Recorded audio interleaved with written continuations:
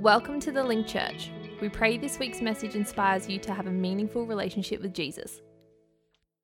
I want to invite Heinrich up if he would like to join me. I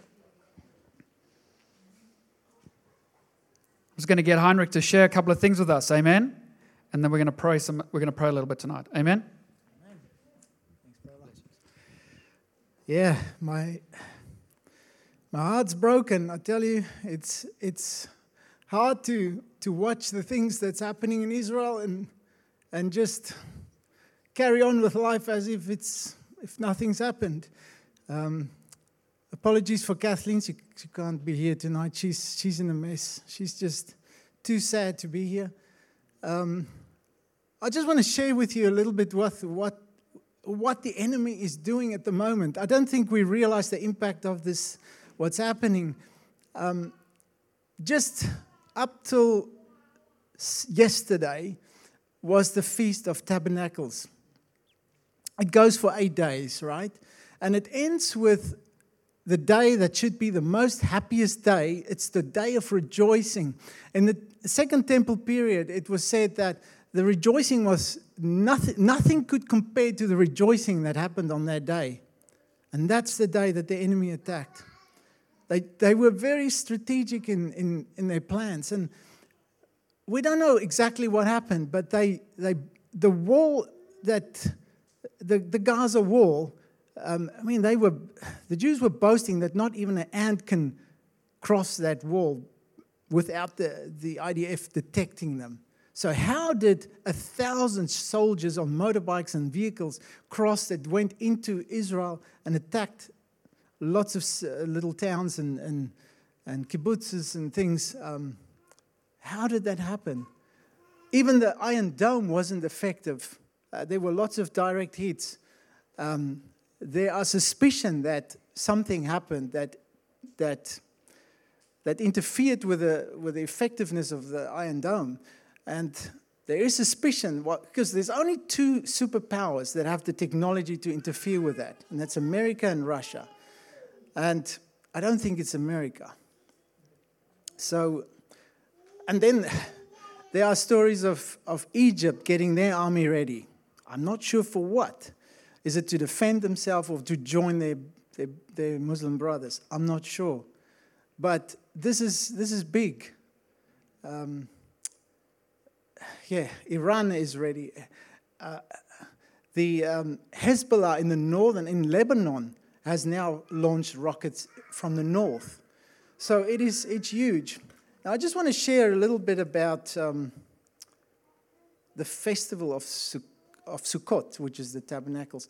And I really want to say I appreciate this church so much for your support to Israel. And this is a time that we should pray for Israel like never before. They are the apple of God's eye. And we need to really take time to pray at this hour. Revelations 21, verse 2 to 3. It says, I also saw the holy city, the new Jerusalem, coming down out of heaven from God, prepared as a bride adorned for a husband, like a wedding festival, right? I also heard a loud voice from the throne saying, behold, the dwelling of God is among men, and he shall tabernacle among them. They shall be his people, and God himself shall be among them and be their God. He shall wipe away every tear from their eyes, and death shall be no more. Nor shall there be mourning or crying or pain any longer, for the former things have passed away. So it will be a day of joy. So what is the purpose of Sukkot? I just wanted to show you there that when God is coming to tabernacle with us, it's going to be like a wedding festival. It's a joyful festival. The purpose of Sukkot, or tabernacles, it closes the circle of Moedim. Moedim is the festivals of God in the Bible. Lots of people call them festivals of Jews, but they're actually not Jewish festivals. God says, these are my festivals. You can't take it away from God. It's God's. So what's happening is that there's 7 festivals, and this is the end of the cycle.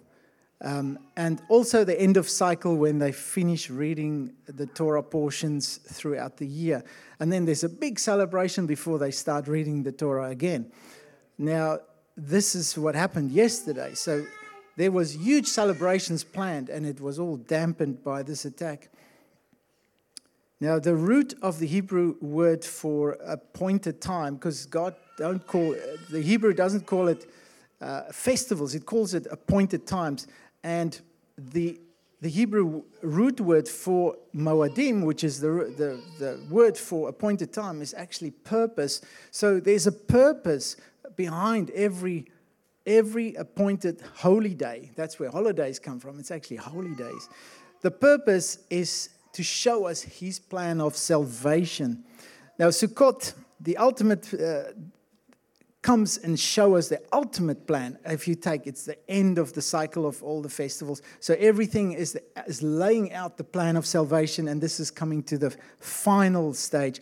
Now, God tabernacled with his people in the wilderness in a tent of meeting. Remember when they moved through Egypt to the promised land? It was they dwelled in temporary dwellings before they came to Israel and built the temple there, which was going to be the final, the real dwelling.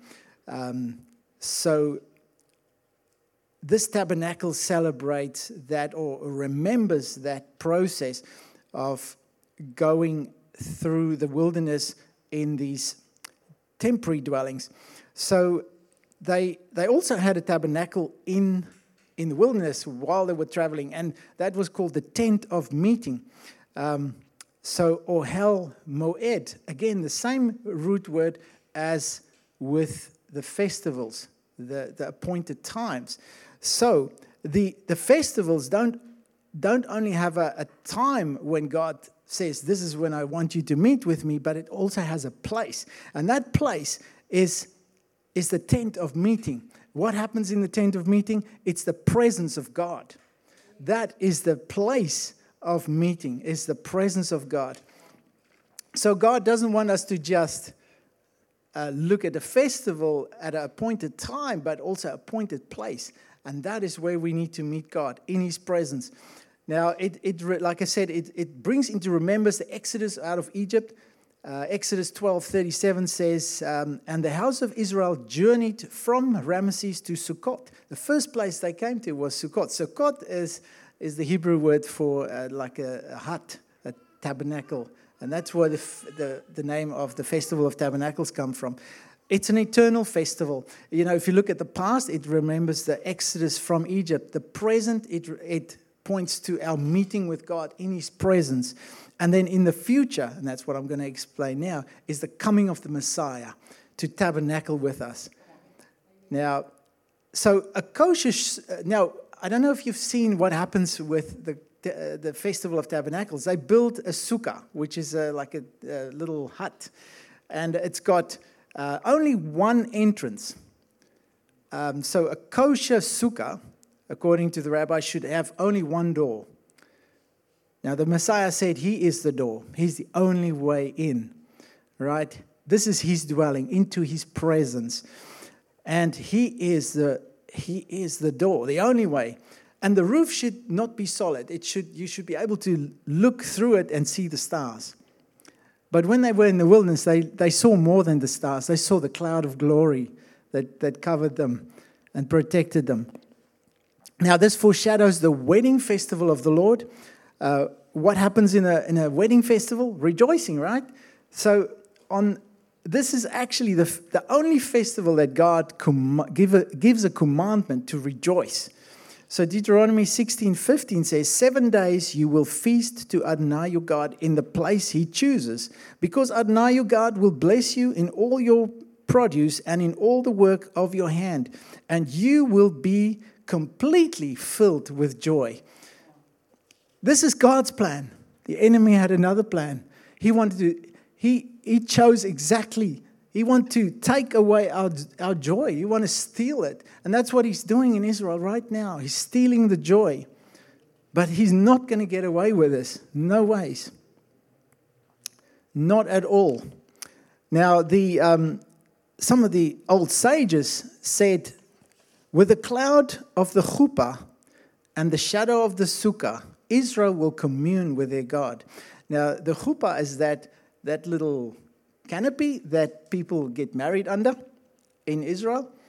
It's called a chuppah. It also represents, sort of, there's a parallel between the chuppah and the sukkah. The sukkah is the tabernacle or the hut that we celebrate sukkah, the Sukkot in. So it points towards a wedding festival. And who's our bridegroom? John 1 verse 14 says, and the word became flesh and tabernacled among us. We looked upon his glory, the glory of the one and the only from the Father, full of grace and truth. Now, Passover is the first festival, and then that goes hand in hand with the unleavened bread, the festival of leavened bread. It goes for 7 days, perfect number, completeness. Tabernacles, the last festival, go for 8 days.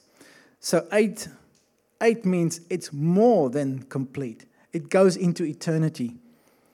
So this is a wedding feast for eternity that it's leading us into. It leads us into the Messianic kingdom. That's what it points towards. Zechariah 14:16 says, then all the survivors from all the nations that attacked Jerusalem will go up. Now this is something that what's happening now is what God prophesied, that all the nations will attack Israel. Then all the survivors from all the nations that attacked Jerusalem will go up from year to year to worship the king. Obviously, they repented and then now are worshiping the king. Praise God. So there's going to be something good that's coming out of all this.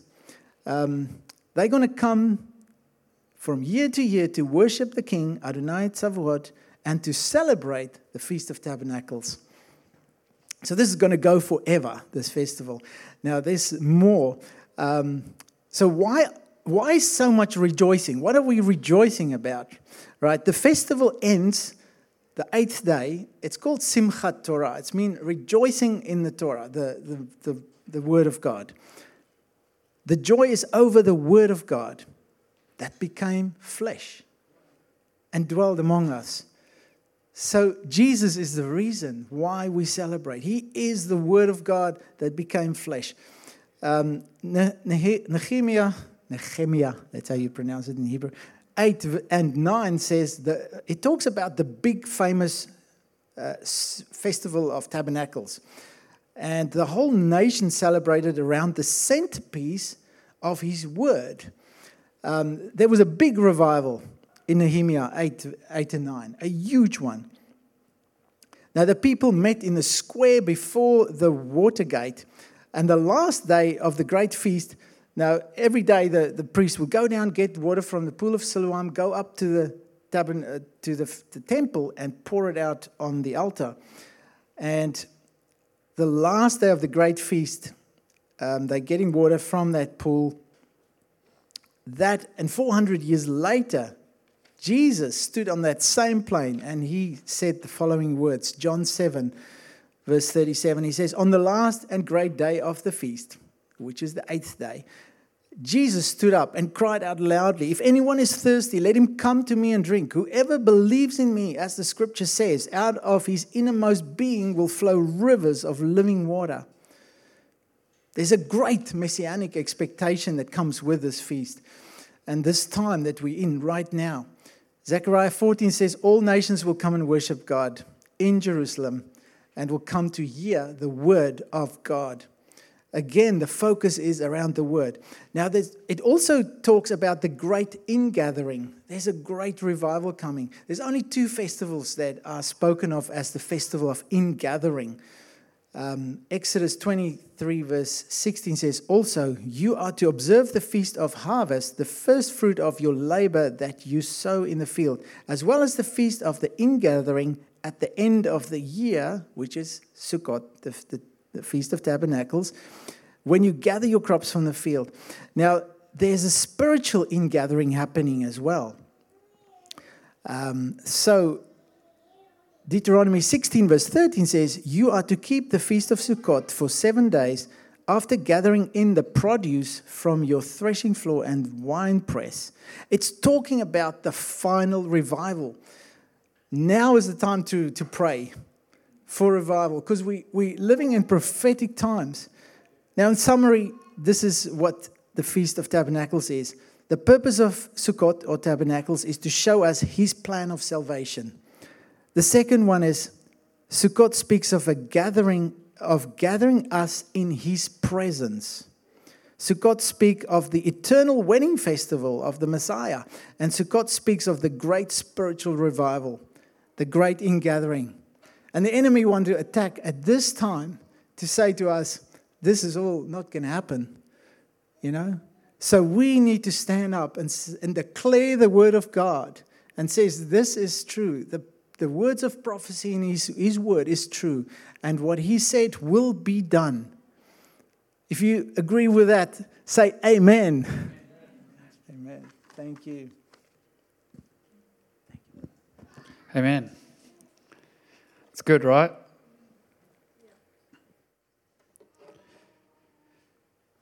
All right, here we go. Believe it or not, I actually want to preach, and we're going to do a series on Nehemiah of all the, right? Like if you're gonna pick it, and actually I had a different thing in mind that I wanted to preach on, and this week I really felt like, in the beginning of the week, I really felt like Nehemiah is where we got to go, and the more I've read about Nehemiah, the more I think, wow, there is pretty much like, let's say, 1 billion different sermons in the first chapter, for instance, and so I want to share real quickly and kind of set us up for the weeks to go. Nehemiah is really remembered for rebuilding the wall. That's what he's remembered for. And I think the timing is unreal that God would have us visit this in the area of rebuilding the wall. And I look at what's happening now, and I think to myself, it's amazing what man can do when funded. Because Hamas really isn't all that spectacular. Like if you just look at Hamas and you just go, Hamas without the funding is really just a bunch of idiots that have a plan. And it can't really succeed because they need money to make their plan succeed. But they really aren't anything. They're just extremists. That's all it is. It's just an extremist fringe of society, which works really well for somebody or a country like Iran, because what it does is it allows you to have an organization picking the fight rather than a country picking the fight, so that when the fight happens, all you can do is say it's a terrorist organization rather than a country. See, countries go to war, terrorist organizations, they just deal with it. Does that make sense? So when you have this terrorist organization attack a country, then the country has to deal with the terrorist organization. When you have a country attack a country, now you got yourself a different war, right? Because now countries can join in. Does that make sense? But really all this is it's man's plan funded by a country that is in agreement with Satan. That's it. That's all it is. You got people who are funded by a country, and both are in agreement that Satan or the demonic should rule. It's not really about land. I'm going to be honest with you. This is not about land. This is about exterminating God's people. It's about eliminating Israel. And for the entire history, we've always wanted to get rid of Israel. That's the plan. The enemy wants to go after Israel. And when you understand that, you understand the importance of why the enemy comes after you. And if you don't care about something like Israel, for the enemy, that's gold. That's a great thing. If the enemy can keep us from focusing on Israel, praying for Israel, then that's good for the enemy. We're grafted in. You must remember this. I was saying to Peter on the way in, if when you have a tree and you graft something in, you take something external and you cut open the tree and then you plant it in, you secure it, and then it produces fruit. Does that make sense? Now imagine if you had this plant for a moment and there's a branch that's been grafted in and you see something that could produce fruit. What we would do generally for us gardeners is we would then prune, right? And so we would look at this branch and say, hey, let's cut off everything that could be wasting nutrients, and let's make sure that this branch can produce something, yeah? Does it make sense? You would never go, I'm going to prune. What I'm going to do is cut the tree off at the trunk, because you'd kill everything. Pruning is one thing, but you will kill this grafted in branch if you kill its source of nutrients. We are grafted into Israel. If you cut off Israel, if you could, it wouldn't even be a miracle, it's impossible, but if you could kill Israel, we're all in trouble. And it doesn't really matter until moments like this, and you realize we need to pray like we've never prayed before. Amen? What you also need to understand is that if you think that what is happening there will not bleed into Australia, you're living in a dream world, right? It's a fantasy. You are living a life which is delusional, and you should stop taking drugs. Just stop it, because it's not helping you. This is going to bleed in. This is going to seep in, and this is coming after Australia. And if you think it isn't, you need to think again. The attack is not just there. The attack is on God's people. Have you ever noticed people like, I was fine until I gave my life to Jesus, then all hell broke loose? Yes. Yes, you were never an issue. Now you're a big problem, right? You were just existing, and the enemy's okay with existing. What he's not okay with is when you start walking in the purpose that God has for you. Why is it so difficult? Heaven's the reward. That's the best way to think about it. I'm going to fight because there's a reward at the end. I get to be with Jesus. You don't have to. There is a reward for that as well. But it's not Jesus. It's still eternity. Without him, though. Amen? Now, we can shrug this off and just go, well, it's really their issue. But I don't think that would be very smart of us to do. And as a church, we need to rise up. And the people of God need to step up, right? And we have some pretty pathetic politicians. Sorry, I know, the online guys, they're going, like, I just know. I love you guys. I'm so glad you were with us, but I can just see what's about to happen. The politicians are useless. When it was Ukraine, do you remember Ukraine? You remember like they attacked Ukraine. Oh my gosh. Facebook pretty much changed its logo to the Ukrainian flag. Everybody had Ukraine. How dare they? How dare Russia dare even think about going after Ukraine? Politicians shaking their fists, and we should get behind them and fund them. They need money, they need support, they need tanks, they need aeroplanes, they need people, they need whatever it takes. Billions and billions and billions of dollars. Israel gets attacked, and I'm still waiting for the Australian Christian Party to step up and say something. Now you think, ants, just go easy on them. I know them well. Where are you all? Not a word. Oh, we condemn it. Oh, so fantastic. Congratulations. We condemn it. It is an attack on a country that there is no need for it. No need. But I'm glad they all condemn it. With your mouths. I want to see you put your hand in your pocket this time. We did for everyone else. Let's go. Where is the same energy level? Where is the same commitment? Where is the same place where people are disgusted and outraged? They sent in a tank the first time. This time they walked out with kids and women and there are boys. If you could see some of the images, all I can say is you just shouldn't look. It's horrendous. But I'm really glad that we can just condemn it. Condemning it doesn't make it, like that doesn't fix the problem. We need to eradicate things that cause that kind of damage. There is one place, I said to Johan, as far as it goes for Hamas, they can kiss my... They need to be deleted from planet Earth. There is no place that you can have in life. Even the worst of the worst people know you never touch the elderly, you never touch the women, and you never touch the kids. We don't have to agree on anything, but where did we get to in life that now that's an option? And what you've got to understand is they will come for the women, for the elderly, and for the kids. They will come. The gloves are off. There are no rules anymore. There's no rules. And once they get in, it's that much harder to keep them out. As Heinrich was saying, they breached the walls. The walls. Once you get through, that wall represents safety. When you have walls, what do walls do in your house? Walls keep good in, bad out. It's kind of the best way to do it, right? Like windows are great, roller shutters are better. Like a little fence out the front is good, but like a 6-foot wall is better.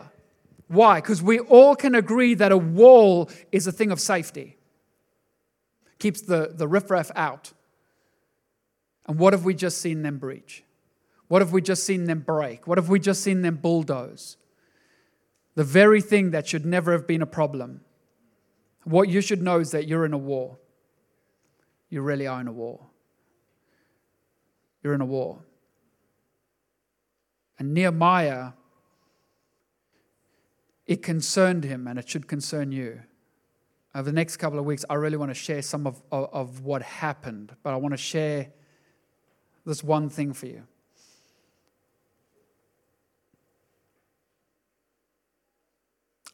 Just while I'm finding this, you have to bear with me. All my notes are everywhere. But I did have a plan that at the end of this series we were going to fast. But I have changed my mind slightly. And so we're going to fast between now and the end of the series. We're going to fast. And we're going to pray. And I know some of you are just thinking, so how long is the series? I know that would be a really great question. I want you to pray about that.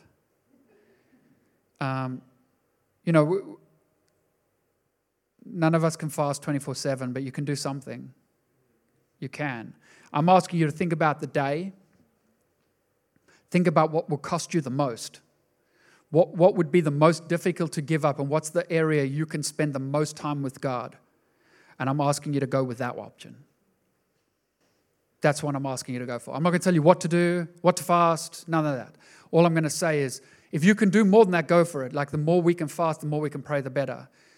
But if you could pick a meal, if you could pick one meal this week, if you could pick a meal a day, whatever it is, and say, you know what, I'm going to skip that. I'm going to spend time with God, and I'm going to pray like I've never prayed before.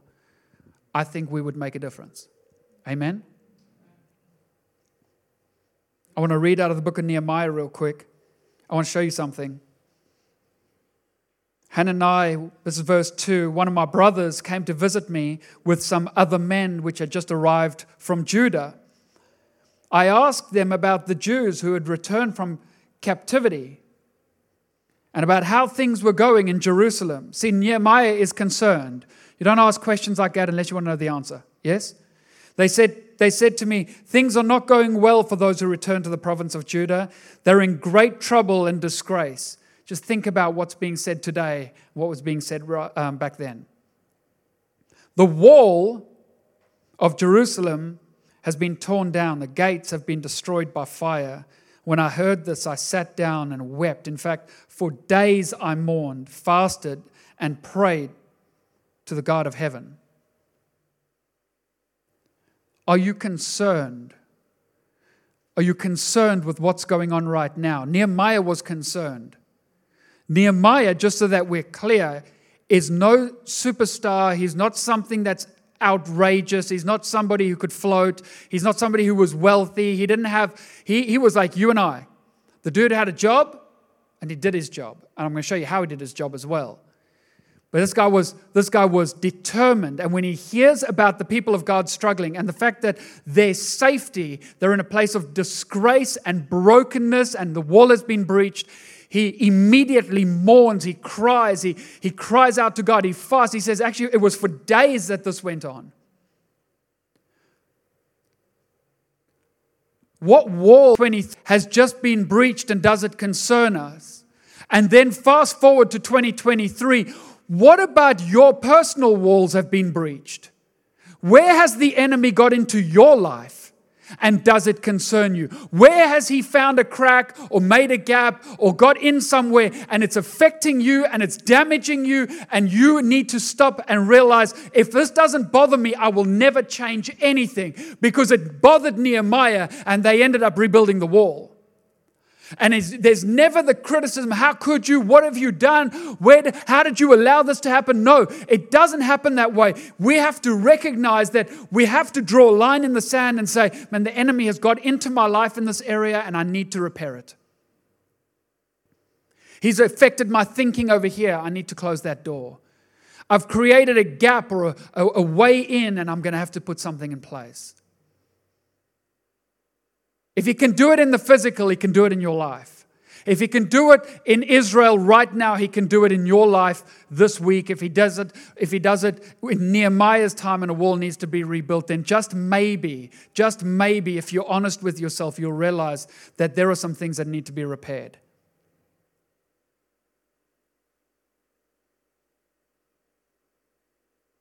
Listen to my prayer, verse 6. Look down and see me praying night and day for your people.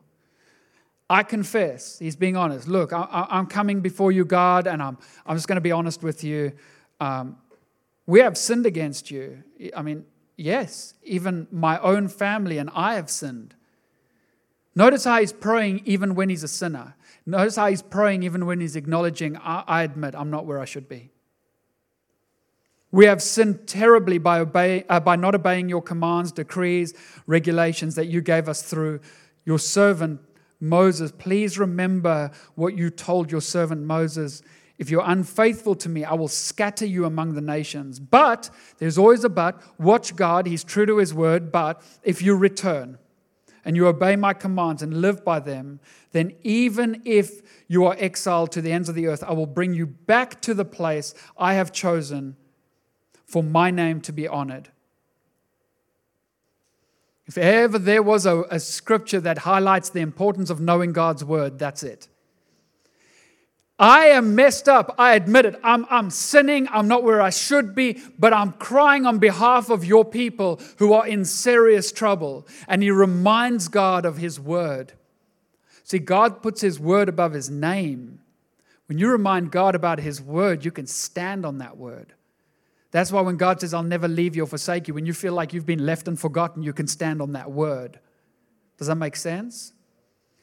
Verse 10, the people you rescued by your great power and strong hand are your servants. Hold up. You rescued people that were far from you. You rescued people who were not serving you. I want you to know this. You don't have to get right before you come to Jesus. You come to Jesus with all your mess, all your muck, all your junk, all your bad language, your issues, you just come. You just come. Because God's able to help you and then heal you. He's able to save you and then start the restoration process. He's able to redeem you and then put you back together and remove the junk. He'll deal with you in your own time. You don't worry about it. But you can come back to him anytime you like. Anytime you like. There's no rule, there's no regulation. You just come. But you have to humble yourself and say, yeah, I need to come back to him as well. Amen? Lord, please hear my prayer. Listen to the prayers of those of us who delight in honoring you. You're never going to be able to pray for Israel unless your heart is genuinely to honor God, to put him first. We have to get there. We have to get there. Amen? Those walls that have been broken, they need repair. They need repair. Like, it doesn't matter which way we cut it. Israel will have to send people to war and people to repair. Like there is no two ways about it. You can't leave the hole in the wall and then go and fight. You have to close the wall and fight. Nehemiah, fighting. One hand he's fighting, the other hand he's building. They got a sword in one hand and they're laying bricks in another. And I'm going to show you what the gates are and what it represents. I'm going to show you what happens when you pray. I'm going to show you how long it takes sometimes when you really want to do something for God. Nehemiah is jam-packed, full for you. It is so jam-packed. Some of the greatest text you will ever read is in here. Amen? Do you want to find something in the Bible? Find what I'm preaching from. You'll be fine. Nehemiah. Nehemiah. That's John. You'll be fine. I'll show you something quick. There are things when Nehemiah's doing it, he's putting things back together in a physical, but it has spiritual significance for the people of God as well. We need to build, and we need to rebuild. And there are areas, let's not even look outside here. Let's take the church. Let's take this church. We need a place where people can come where it is safe. Yeah? Like judgment is a crack in the wall. Judgment is that. Somebody walks in here and there's judgment, that's a crack, that's damage. That's your damage. You fix you. Right? Because they should be able to come to a place of safety. They should be able to come and just be real. If they want to come and cry, come and cry. If you want to come and somebody asked me a while back, they said, what would you do if a drag queen walked into the church? I said, there's only really two things that could happen. One, they're here because they want to serve Jesus. They're looking for something, in which case, come on in. Or you want to pick a fight. Come on in. I mean, those are the only two options, right? But come. You're a Satanist. You've got a pentagram tattooed on your chest. Come. Come. You'll find God. Let's go. Come join us. They said, what would you do? I said, this is my honest answer. I said, honestly, this is what I would do. I would look at the people in the church. I'd look at their faces. I want to see how they react. I hope they sit next to you. I want to see. Let's go. What are they going to do? I walked in once. What's changed? I changed my T-shirt. Right? Like, somebody's going to walk in. I mean, we don't judge Kurt. We don't judge him at all. But we have to realize that as a church, like when you talk about a place, we have to repair that rubbish. Like you sort out your own salvation. Don't worry about somebody else's. You sort out you. You've got a long, long way to go. You don't have time to sort out other people. Right? But if somebody can't come and feel loved and supported and have a laugh and be part of family, what's the point? What's the point? And then in your own personal life, what does it matter? What does it really matter? If you're not prepared to put these things together and to start to realize that there are cracks in my life, there is damage in my life, and I need God to rebuild and to restore. Amen? Like for the benefit of you, your family, and the future, I think that we need to get ourselves right. We need to start working on us. Not others, us. You work on yourself. But I wonder tonight, like I was watching a thing where one of the rockets hit a synagogue and it just absolutely ripped a massive hole. They got an extra door today, right, in their synagogue. You can come in from the back or you can come in from the side, the front corner, right? Why attack the synagogue? Wrong day, bro. It's empty. Like to me, you look at it in the natural, you go, you're attacking a synagogue on a day that it's empty. That would be like you're really upset with the Link Church, so you come here on a Tuesday morning to shout at us. Wrong day, bro. Come on a Sunday. Like, doesn't make sense. But it does when you realize they went after a place that was a place of safety, where people would go when they were scared. They would go when they were frightened. They would go when they didn't know where to go. That's why the enemy comes after you. Because if he can mess you up, then when others who are struggling come to you, you're so worried about other things, you miss the people in front of you. We need to repair that and allow people in and allow people space. Amen? You found it? Thanks, Em. Whew. She got it. The relief. Look at her. Hey? I'll find something real quick. I think it's verse 11, I think. Oh, yeah, it is. You won't have it at the back. It's fine. But I'll read it to him. Verse 11. It says, "O Lord," listen to his cry. This is Nehemiah. This is one of the greatest pieces of scripture of all time. Verse 10, he says, "O Lord, please hear my prayer. Listen to the prayers of those of us who delight in honoring you." This guy's real. This guy's for real. Amen? Please, he's pleading with God. He's pleading with God. And fast forward, we know that the wall gets built, correct? So we know God answers the prayer. Listen to this. "Please grant me success today by making the king favorable to me. Put it in his heart to be kind to me." He's praying, I need somebody to help me get this done. I'm begging you that you would step in and deal with this guy. My heart is for your people. My heart is for this place that is damaged and disgraced. We can go there now. We can fix it now. Let's go.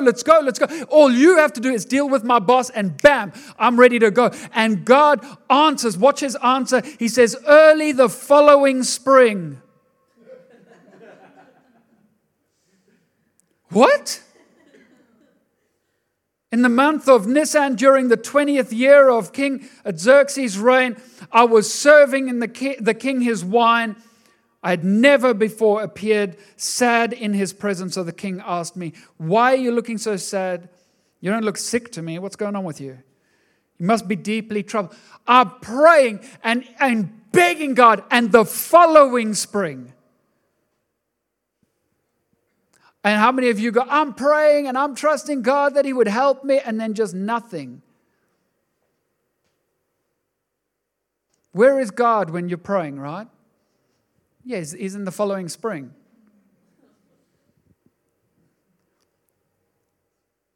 Here's the crazy bit, which I would love to we're going to get to. The following spring is the first time they see any issue with him. He's had a great attitude from here all the way through.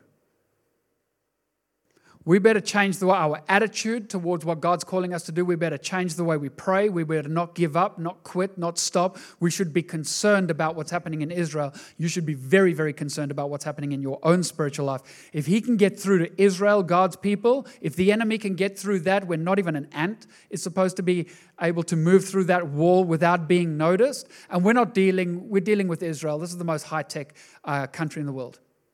They are the most high-tech. If they say that not even an ant would get through, not an ant would get through. Like, these guys are taught to kill people when they sneeze. Like, this is a proper army. These guys are the real deal. If they can breach that wall, make no mistake, the enemy can get into your life. He can get in. I'm begging you to take stock of where you're at. Realize where those cracks are. Realize how cunning and how orchestrated the attack will be on your life. And let's start getting back to the place where we put ourselves back together. You know what areas are out. You know it. I've never prayed with somebody who goes, I need prayer. I have no idea why. No, you know exactly why. You do know. You know exactly why. You know where the issues are. Amen? And it's time for us to restore and to put things back together and to recover, and so that we can be a place and a people of protection and safety. There are a lot of people who are going to be coming to church, and they're going to meet you. And I'd like them to meet a version of you that's not pretentious, but a version of you that is determined to get better, to grow and to learn and to discover. Amen? You ready? Come on, bow your heads. We'll get into it big time next week.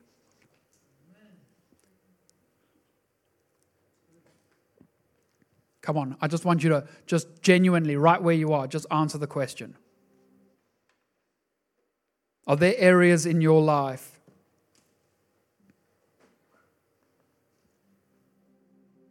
where the enemy has got in?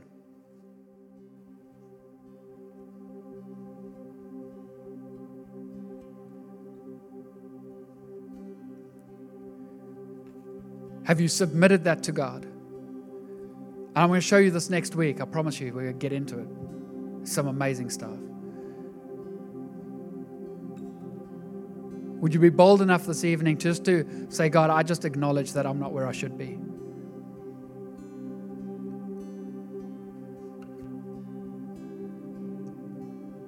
For some of you, it's time to come back. For others of you, perhaps you're in this place and you've never really made a decision to follow Jesus. If it's time for you to make that decision, gosh, you've picked the best day in history for it. Welcome to the armed forces.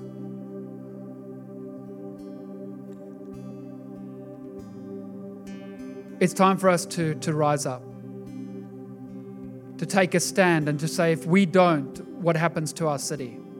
What happens to our kids? You take your eye off the ball just for a moment and bam, that enemy got through. However it is they got through, the one thing I know is they got through. We're going into some of the most crazy times in history. Let's get serious. For those of you that are online, it's time to get serious about God. You guys are, where you are is not wrong. Where you are is so important. And you play such a massive part. And you can pray right where you are. You can serve right where you are. You can do so much from your living room. It'd be amazing if you could just get your head around what's possible. But we have to be in this thing together, and we can do this together. We can reach more. We can pray more. We can fast for longer. We can do so much if you would just not see the screen between us as the thing that separates us, but rather see the screen between us that combines us, that joins us. Those of you in the room, come on. Let's not play church. Let's be the church. If you're not right with God while everybody's head is bowed, if those of you that are online, you're not where you are, you're not where you should be, and you need to make a decision right now. While no one's looking around, just say, yeah, just include me in that prayer this evening. My hand is up. Man, I need Jesus in my life. If that's you, you're not where you should be, or you need to give your life to the Lord for the very first time, right in this place, just say, yeah, just include me in that prayer. Any hands in this place? Those of you that are online. I see your hand. Great decision. Great decision. Anybody else? My hand's with you. I'm with you. I'm so for you. I'm not going to call anyone forward. That's what I'm not going to do, but I'm going to pray for you. Anyone else? You know where you should be. Yeah, great decision. Great. Amazing. Yep, love it. Come on, I want us to stand to our feet real quick.